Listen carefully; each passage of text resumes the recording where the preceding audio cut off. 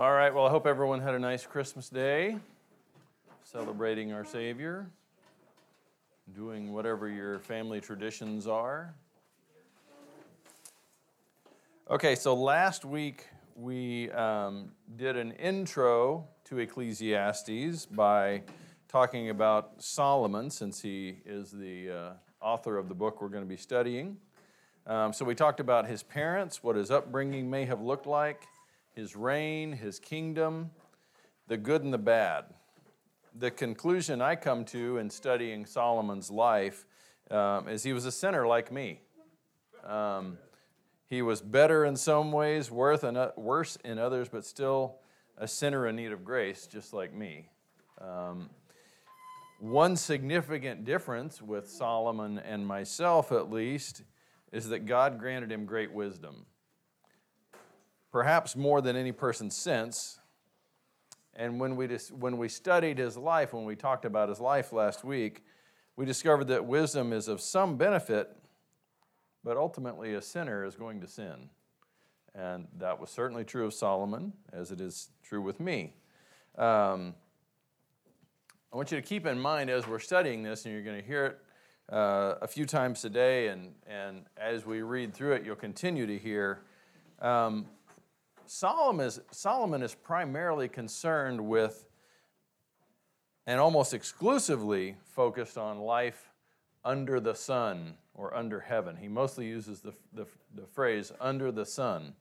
And so we will see those phrases over and over and over. That is Solomon's primary focus, is what goes on under the sun. With that, let's go ahead and read. We're going to read the whole chapter, the first chapter of Ecclesiastes. We didn't touch it at all last week, so anyway, we will start in verse 1 of chapter 1 of Ecclesiastes. The words of the preacher, the son of David, king in Jerusalem. Vanity of vanities, says the preacher. Vanity of vanities, all is vanity. What advantage does man have in all his work which he does under the sun? A generation goes and a generation comes, but the earth remains forever. Also the sun rises and the sun sets, and hastening to its place it rises there again. Blowing toward the south and turning toward the north, the wind continues swirling along, and on its circular courses the wind returns. All the rivers flow into the sea, yet the sea is not full. To the place where the rivers flow, there they flow again. All things are wearisome. Man is not able to tell it.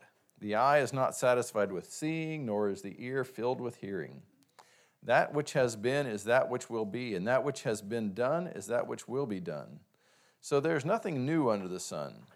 Is there anything of which one might say, see this, it is new? Already it has existed for ages, which were before us. There is no remembrance of earlier things, and also of the later things which will occur. There will be for them no remembrance among those who will come later still.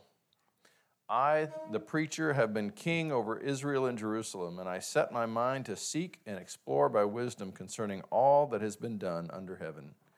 It is a grievous task which God has given to the sons of men to be afflicted with. I have seen all the works which have been done under the sun, and behold, all is vanity and striving after wind. What is crooked cannot be straightened, and what is lacking cannot be counted. I said to myself, behold, I have magnified and increased wisdom more than all who were over Jerusalem before me, and my mind has observed a wealth of wisdom and knowledge.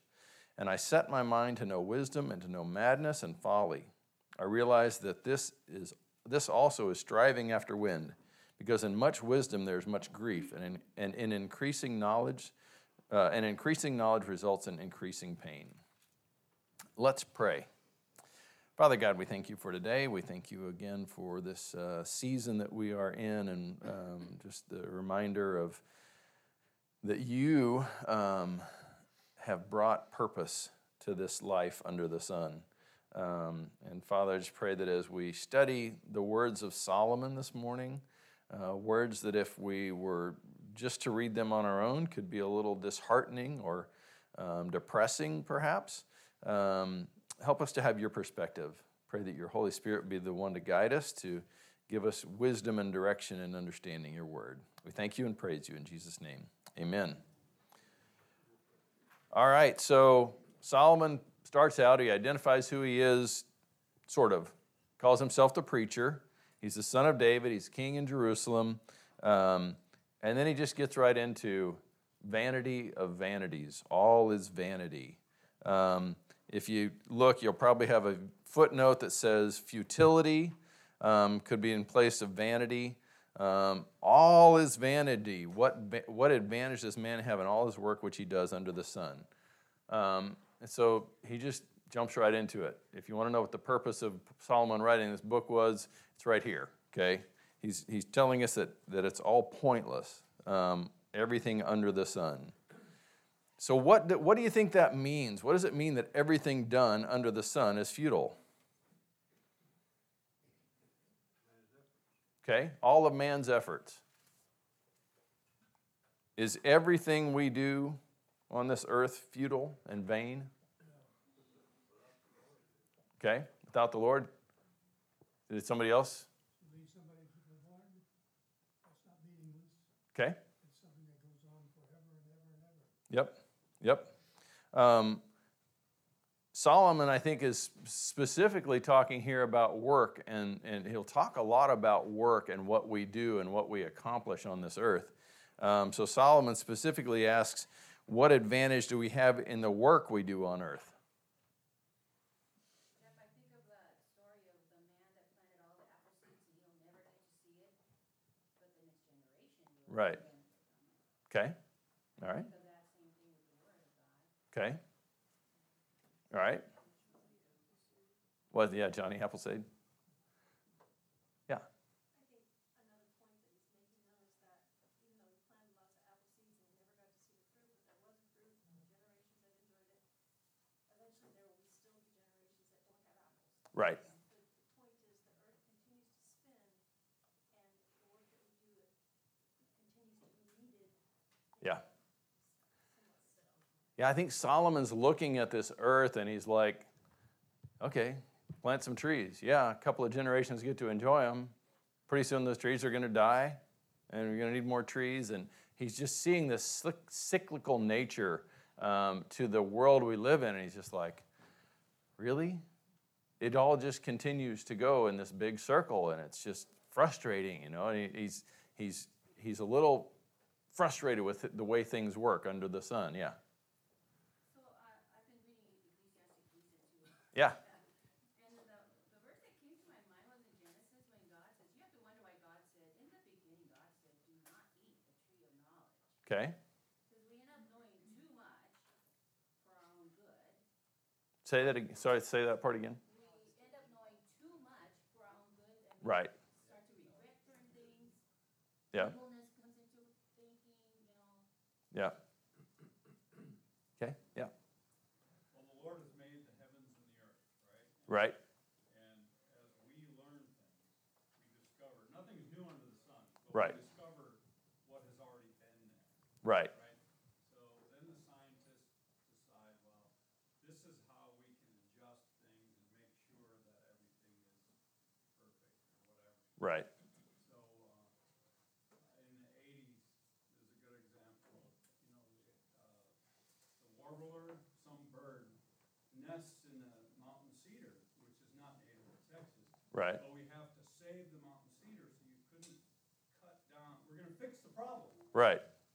So you can't cut down the mountain cedar. And now we're all having trouble, Yeah. because we're so smart that we can do these things. So Right. I think that the text is saying that all these things we can't, the Lord is ultimately in control. And Right. we can't come to an end where, okay, now everything's perfect. Right. Right. We cannot reach perfection on this earth. Jeff, I think it's even simpler. I think this is humanity without God. Right. This guy is way out of fellowship with Right. God, and he's airing those frustrations. Yeah.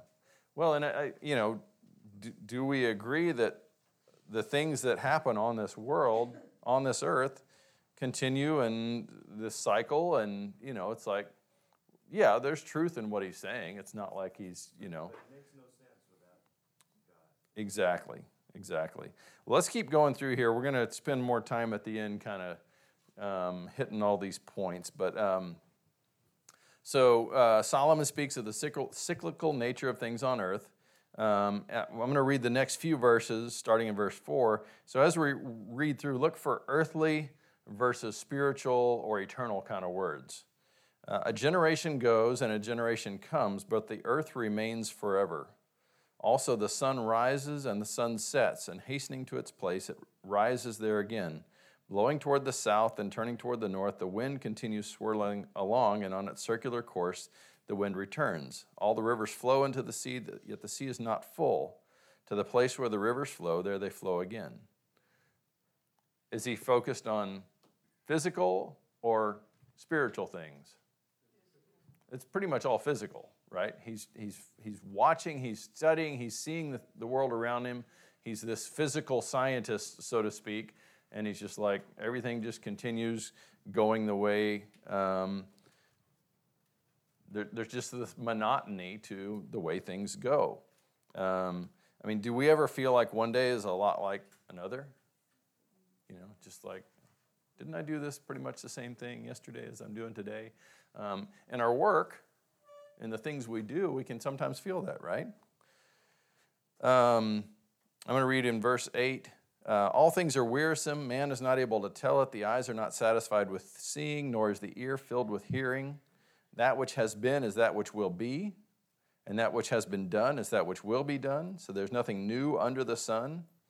Is there anything of which one might say, see this, it is new? Already it has existed for ages, which were before us. There's no remembrance of earlier things, and also of the later things which will occur. There will be for them no remembrance among those who will come later still.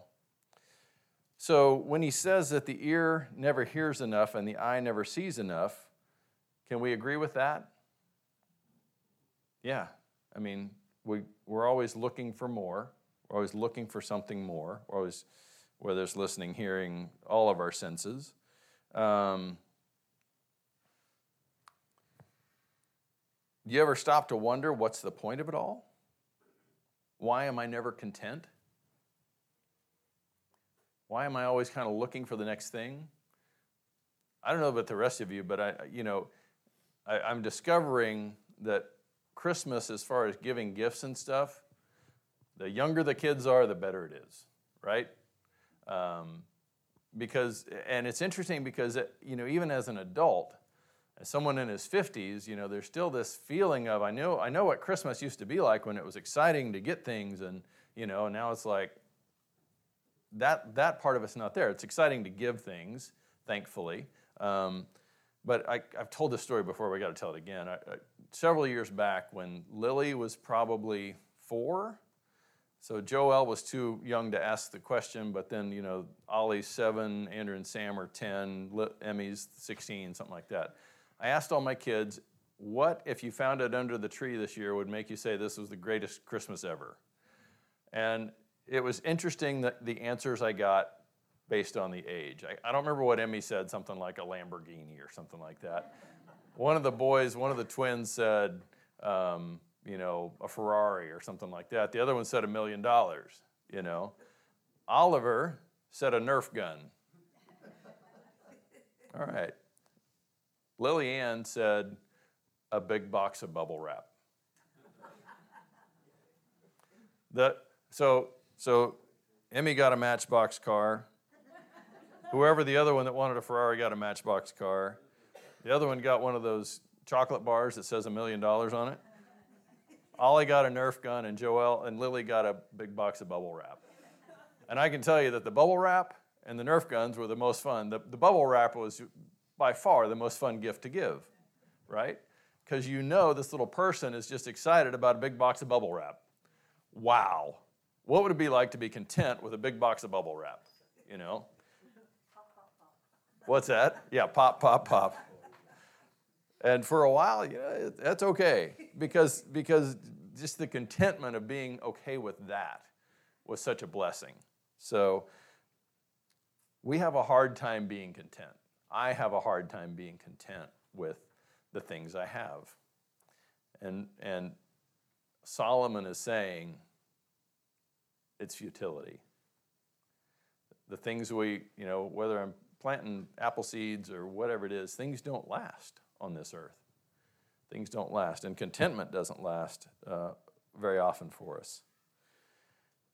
Is it hard to believe in our technological age that there's nothing new under the sun? When you think about Solomon, roughly 3,000 years ago, whatever it was, saying there's nothing new under the sun, would you tend to agree with him or disagree with him? There's been a lot of new things since he's gone. There's a lot of new things that have come around, right? I always interpreted this back in the day as meaning that God has seen it all already. Right. Nothing new that'll impress God or that'll surprise God. Right. At least that was my interpretation. Okay. That is certainly true. There's nothing new to God, for sure. Go ahead. And what he's saying is that as far as form and function and feature go, the concepts all remain the same. So even if we have iPads, we're still using them to read information or communicate with one another or do basically the same forms and functions Right. that we've always done, which is eat, sleep, reproduce, and down the list. There's only Right. it's a limited amount of things that we actually do and build and make and say. Yeah. So Yeah, I was thinking about it, and I think one of the things that I would say is motivations are basically the same. The things that cause us to do the things that we do haven't really changed. They're still the same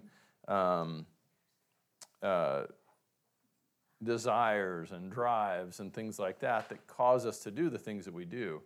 Like you say, we may use greater technology and we may use different resources and things like this to accomplish what we accomplish, but our motivations are pretty much the same thing, right? Later on in the book, he's going to talk about everything that is done is the result of envy between two people, or certainly with men with testosterone, there's I'm going to one-up you, there's plenty of that around. So any other thoughts on that? In verse 11, he says there's no remembrance of earlier things, and there will be no remembrance of the later things by those who come later. What does he mean by that? What do you think? The nature of man is universal. Okay. Right from the beginning. Yep. The vanities of vanities is just a total lack of humility. Mm. It's the refusal to accept the teachings of God and not being able to accept life on life's terms. Right. There is such an arrogance in humanity, isn't there? That we know that history is cyclical. We know that things kind of continue. We think we have these great new ideas, and it's just a variety. It's just a twist on something somebody's already done, right? There really is nothing new under the sun when it comes right down to it. We have different ways of doing it, but ultimately, we like to think we do because of that arrogance. You're absolutely right. We've said this before, but what it really comes down to is we are very forgetful people. We're very forgetful people. I don't remember who it was that said those who don't study the past are destined to repeat it. Who was that? Yeah, I won't remember that. You know why? Because I'm terrible at history. What's that? Played for the Reds. We're forgetful people. We really are. Let's go on, verses 12 through 15. I, the preacher, have been king over Israel and Jerusalem, and I set my mind to seek and explore by wisdom concerning all that has been done under heaven. It is a grievous task which God has given to the sons of men to be afflicted with. I have seen all the works which have been done under the sun, and behold, all is vanity and striving after wind. What is crooked cannot be straightened, and what is lacking cannot be counted. So what Solomon describes, the vanity, futility, pointlessness of all things done under the sun, is what we should be awakening people to show them their need for the gospel. Because without Christ, all that he is saying is absolutely true. Right? Our world, our enemy, is doing all that he can do to keep people distracted, to keep them from recognizing the fact that their existence is empty, that there is no point, that it is all vanity. Would you agree with that?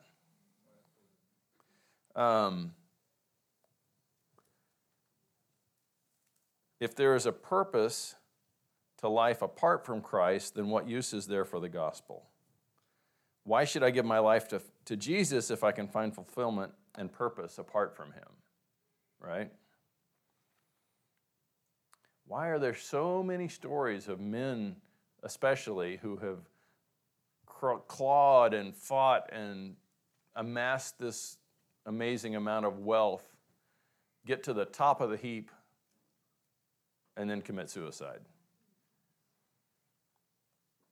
Because the greatest wealth you'll ever find is nothing more than peace of mind. Exactly. It can't be bought. I think of that verse that says, apart from Christ, I can do nothing. Yeah, Everything I do apart from Christ is nothing. exactly. Yeah. And at some point, we have to deal with it. We have to accept it. We don't like it. You know, our world doesn't like it. Even as believers, oftentimes we don't like that. Even as believers, we want to think that, you know, I can do something. It's not like I have to have Jesus for everything. I mean, I do some things, but anything of value, anything of worth, is only in Him. Yeah, Karen. My husband's mother passed away this year. Mm-hmm. She was a very godly woman. She prayed for 785 people a day, prisoners mostly. She was a very godly woman. But as she was passing, she made a comment to my husband that she had one regret.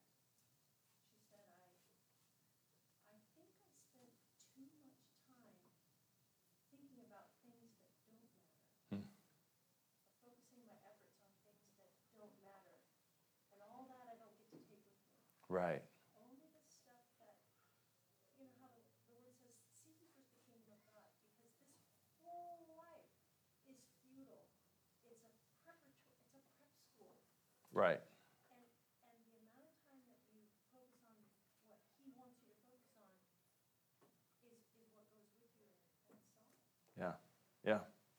Well, I've said before, I think that if you boil this life down to its most basic, it comes down to one choice. Am I accepting Christ or am I not? And we can talk about, you know, how I live after I've made that decision or not, whether I live carnally, you know, all those different kind of things. But did I acknowledge my sin and say, I need a Savior, Jesus save me, you know, or did I not? That's the big thing. Now after that, what I do, how I live, obviously there's, and like your mother-in-law is saying, there are things I could have done that would have had a greater eternal impact, perhaps, or that would have had a greater significance. But ultimately, she made the one right choice that we all need to make in order to, you know, to really make this life count. Because if I don't do that one thing, then it really was all vanity. It was true futility, if that's the case, right? Any other thoughts on that? Jeff? Yeah. So at the conference, Peter, I'm not sure of his last name, but he said something that changed my life. He said, the minute I was saved, I transferred from an earthly home to a heavenly home. Right. And so I'm no longer, I'm just passing through, but I have a heavenly home. Right. And that, my whole focus, and that's what my mom was saying, I worried about my earthly Right. And Steve, her husband, worried about his heavenly home. I wish I could be more like Steve and be concentrated on my heavenly. Right. Yeah. Yes. Jeff, I find it interesting that Solomon wrote the book of Proverbs to impact the lives of millions for all generations. Mm-hmm. And then he writes Ecclesiastes and says, meaningless, meaningless, everything is meaningless. He has a purpose, obviously, Right. in going through the book. Hopefully, we'll find out what that is. Yeah, I mean, spoiler alert if you want, we'll go to the end. I'm okay with that. Well, Next chapter is verse 25. But who can eat, who can have enjoyment without him? right, right. But chapter 12, verse 13, the conclusion when all has been heard is fear God and keep his commandments, because this applies to every person. This world is full of vain things.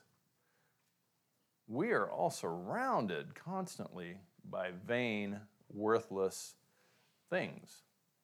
And we are distracted by vain, worthless things, you know. I haven't been watching as much. There's glare on that clock back there, so I'm figuring out I got to take my watch off to kind of keep track of time. I haven't watched as much this year because the whole woke thing just drives me crazy. But I really enjoy watching football, and it is a very vain thing. You know, there's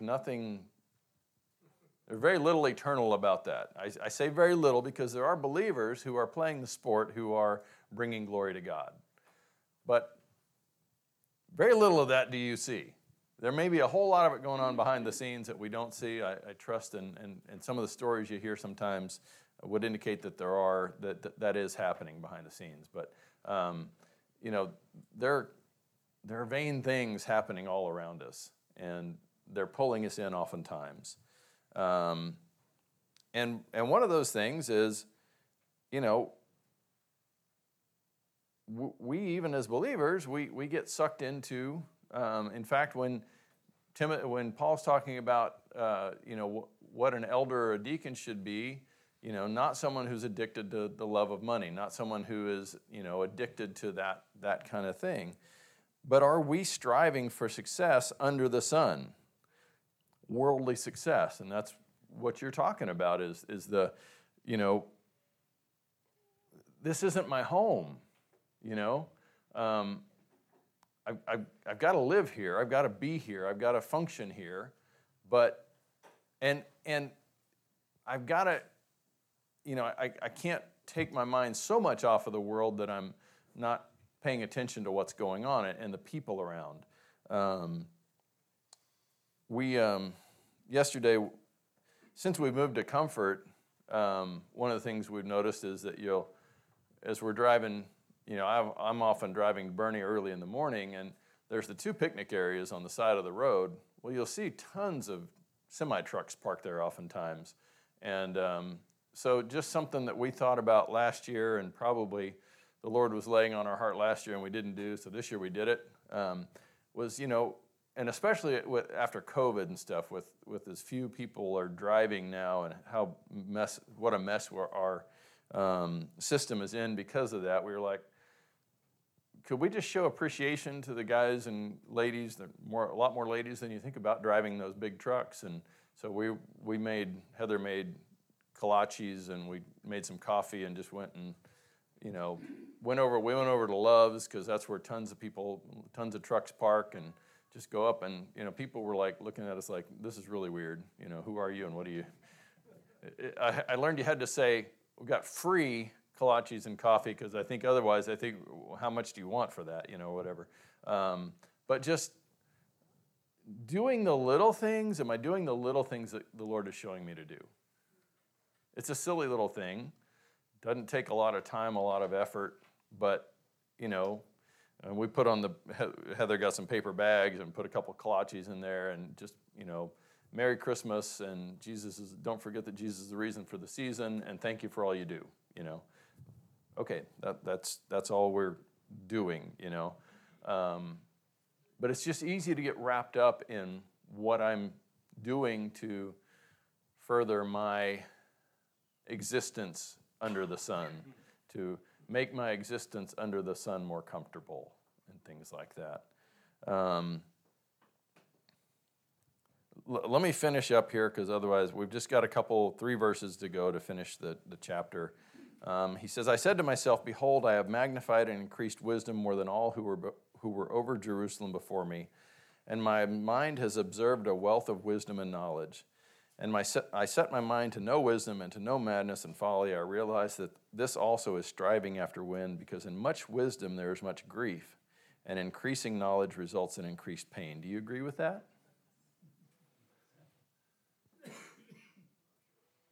Yeah, I'm with you. I'm not sure. I see the point. I know that's true. I know there's some truth in it, but I'm not sure that I agree completely. Kind of depends on how you look at it. I really want to ask Jim, after all these years of schooling and stuff, do you feel you've reached that pinnacle you were hoping for and everything's great now? I have a little picture of how much I don't know. Yeah. I really agree that this is really vanity. Right.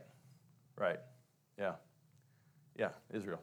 You pointed out earlier with Leanne and the older kids, she was satisfied. Yeah. She was happy Right. with the knowledge that she had. Right. They weren't satisfied with Yeah. the older we get. Right. Less satisfied. Yeah. The more I know about, the more, wow, there's all these things I could want that I didn't know I should want, or that whatever. And our world is really good at helping us be dissatisfied. Really good at that. The reason I think I do agree with Solomon is because of what you mentioned of how he concludes Ecclesiastes with saying, but all of this is because we are trying to do it without God. Right. And so it makes sense. The more you know, the more meaningless the world feels, the cyclical nature that he's kind of building up in the first chapter. Yeah. It all would conclude into emptiness and into nothingness. Well, no matter what I do, I'm going to die. I'm going to Right. eventually get old. Everything I work for and strive for will just essentially go away with the wind. Right. And so it kind of makes sense. The more you learn about things, the more you realize how much you don't have, how much what you do have is meaningless. And again, I think it all pushes towards that final message of, but with God. Yeah. I think so too. Here's an interesting question I want to ask. Do you think Solomon regretted his decision to ask God for wisdom? Don't think so. Probably not. Are there any things you wish you didn't know? Oh, sorry. Okay. He had all this knowledge, but he really wasn't seeking the Lord, and it just gave him a lot of grief. Yeah. If God were to ask you the same question, what do you think you might answer?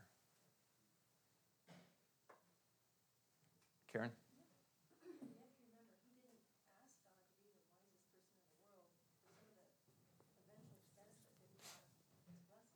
Right. He merely asked God for wisdom to rule his people. Right. To do it justly. Yeah. Yeah, he wasn't seeking after fame and fortune and all that. It was from a good place, for sure. Huh? Yeah, at the beginning. I don't want to speak out of turn here. I don't know what everyone's been taught about rabbinical tradition and everything, but Solomon did not believe in an afterlife at that time.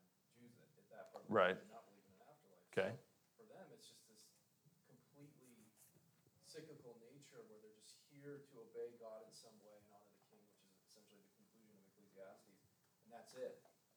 And so from his perspective, he's looking at this sort of, we build things up just so they can get torn down. It's like this concave and convex of existence that just never really goes anywhere, completely satisfactory. Right. And we have this infinite appetite for something more deep within our soul and spirit, and we don't know how to satisfy that. We don't know what to do with it.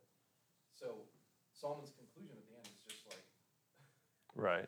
And it's a difficult book to deal with because it's so nihilistic. It really is. It's something that really stares in the face of hopelessness and despair and just says it for what it is. But what's so beneficial about it, I think, is that it points to what Christ does, which is it brings us beyond the scope of just that meaningless existence and that,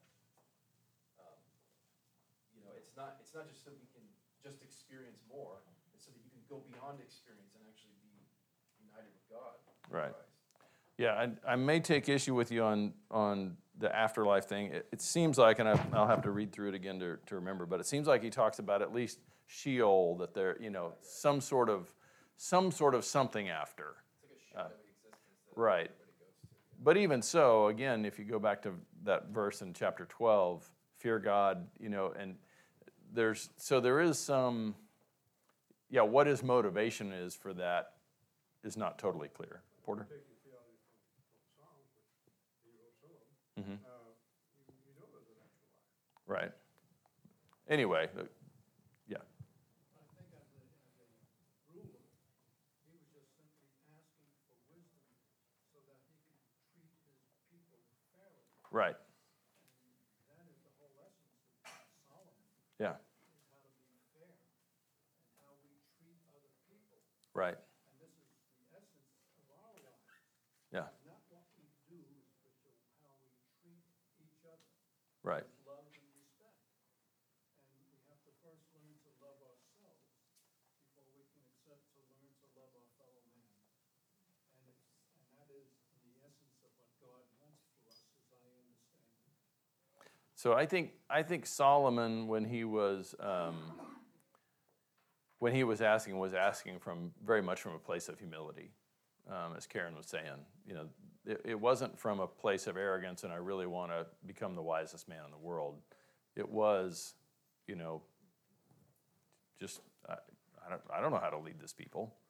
I need wisdom to know how to do that, which was a good thing up to a point. But obviously, again, he's the wisest man in the world, and he's a sinner. Amy?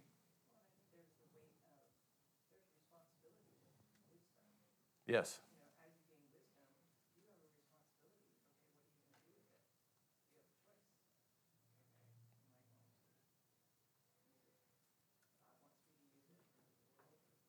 Right.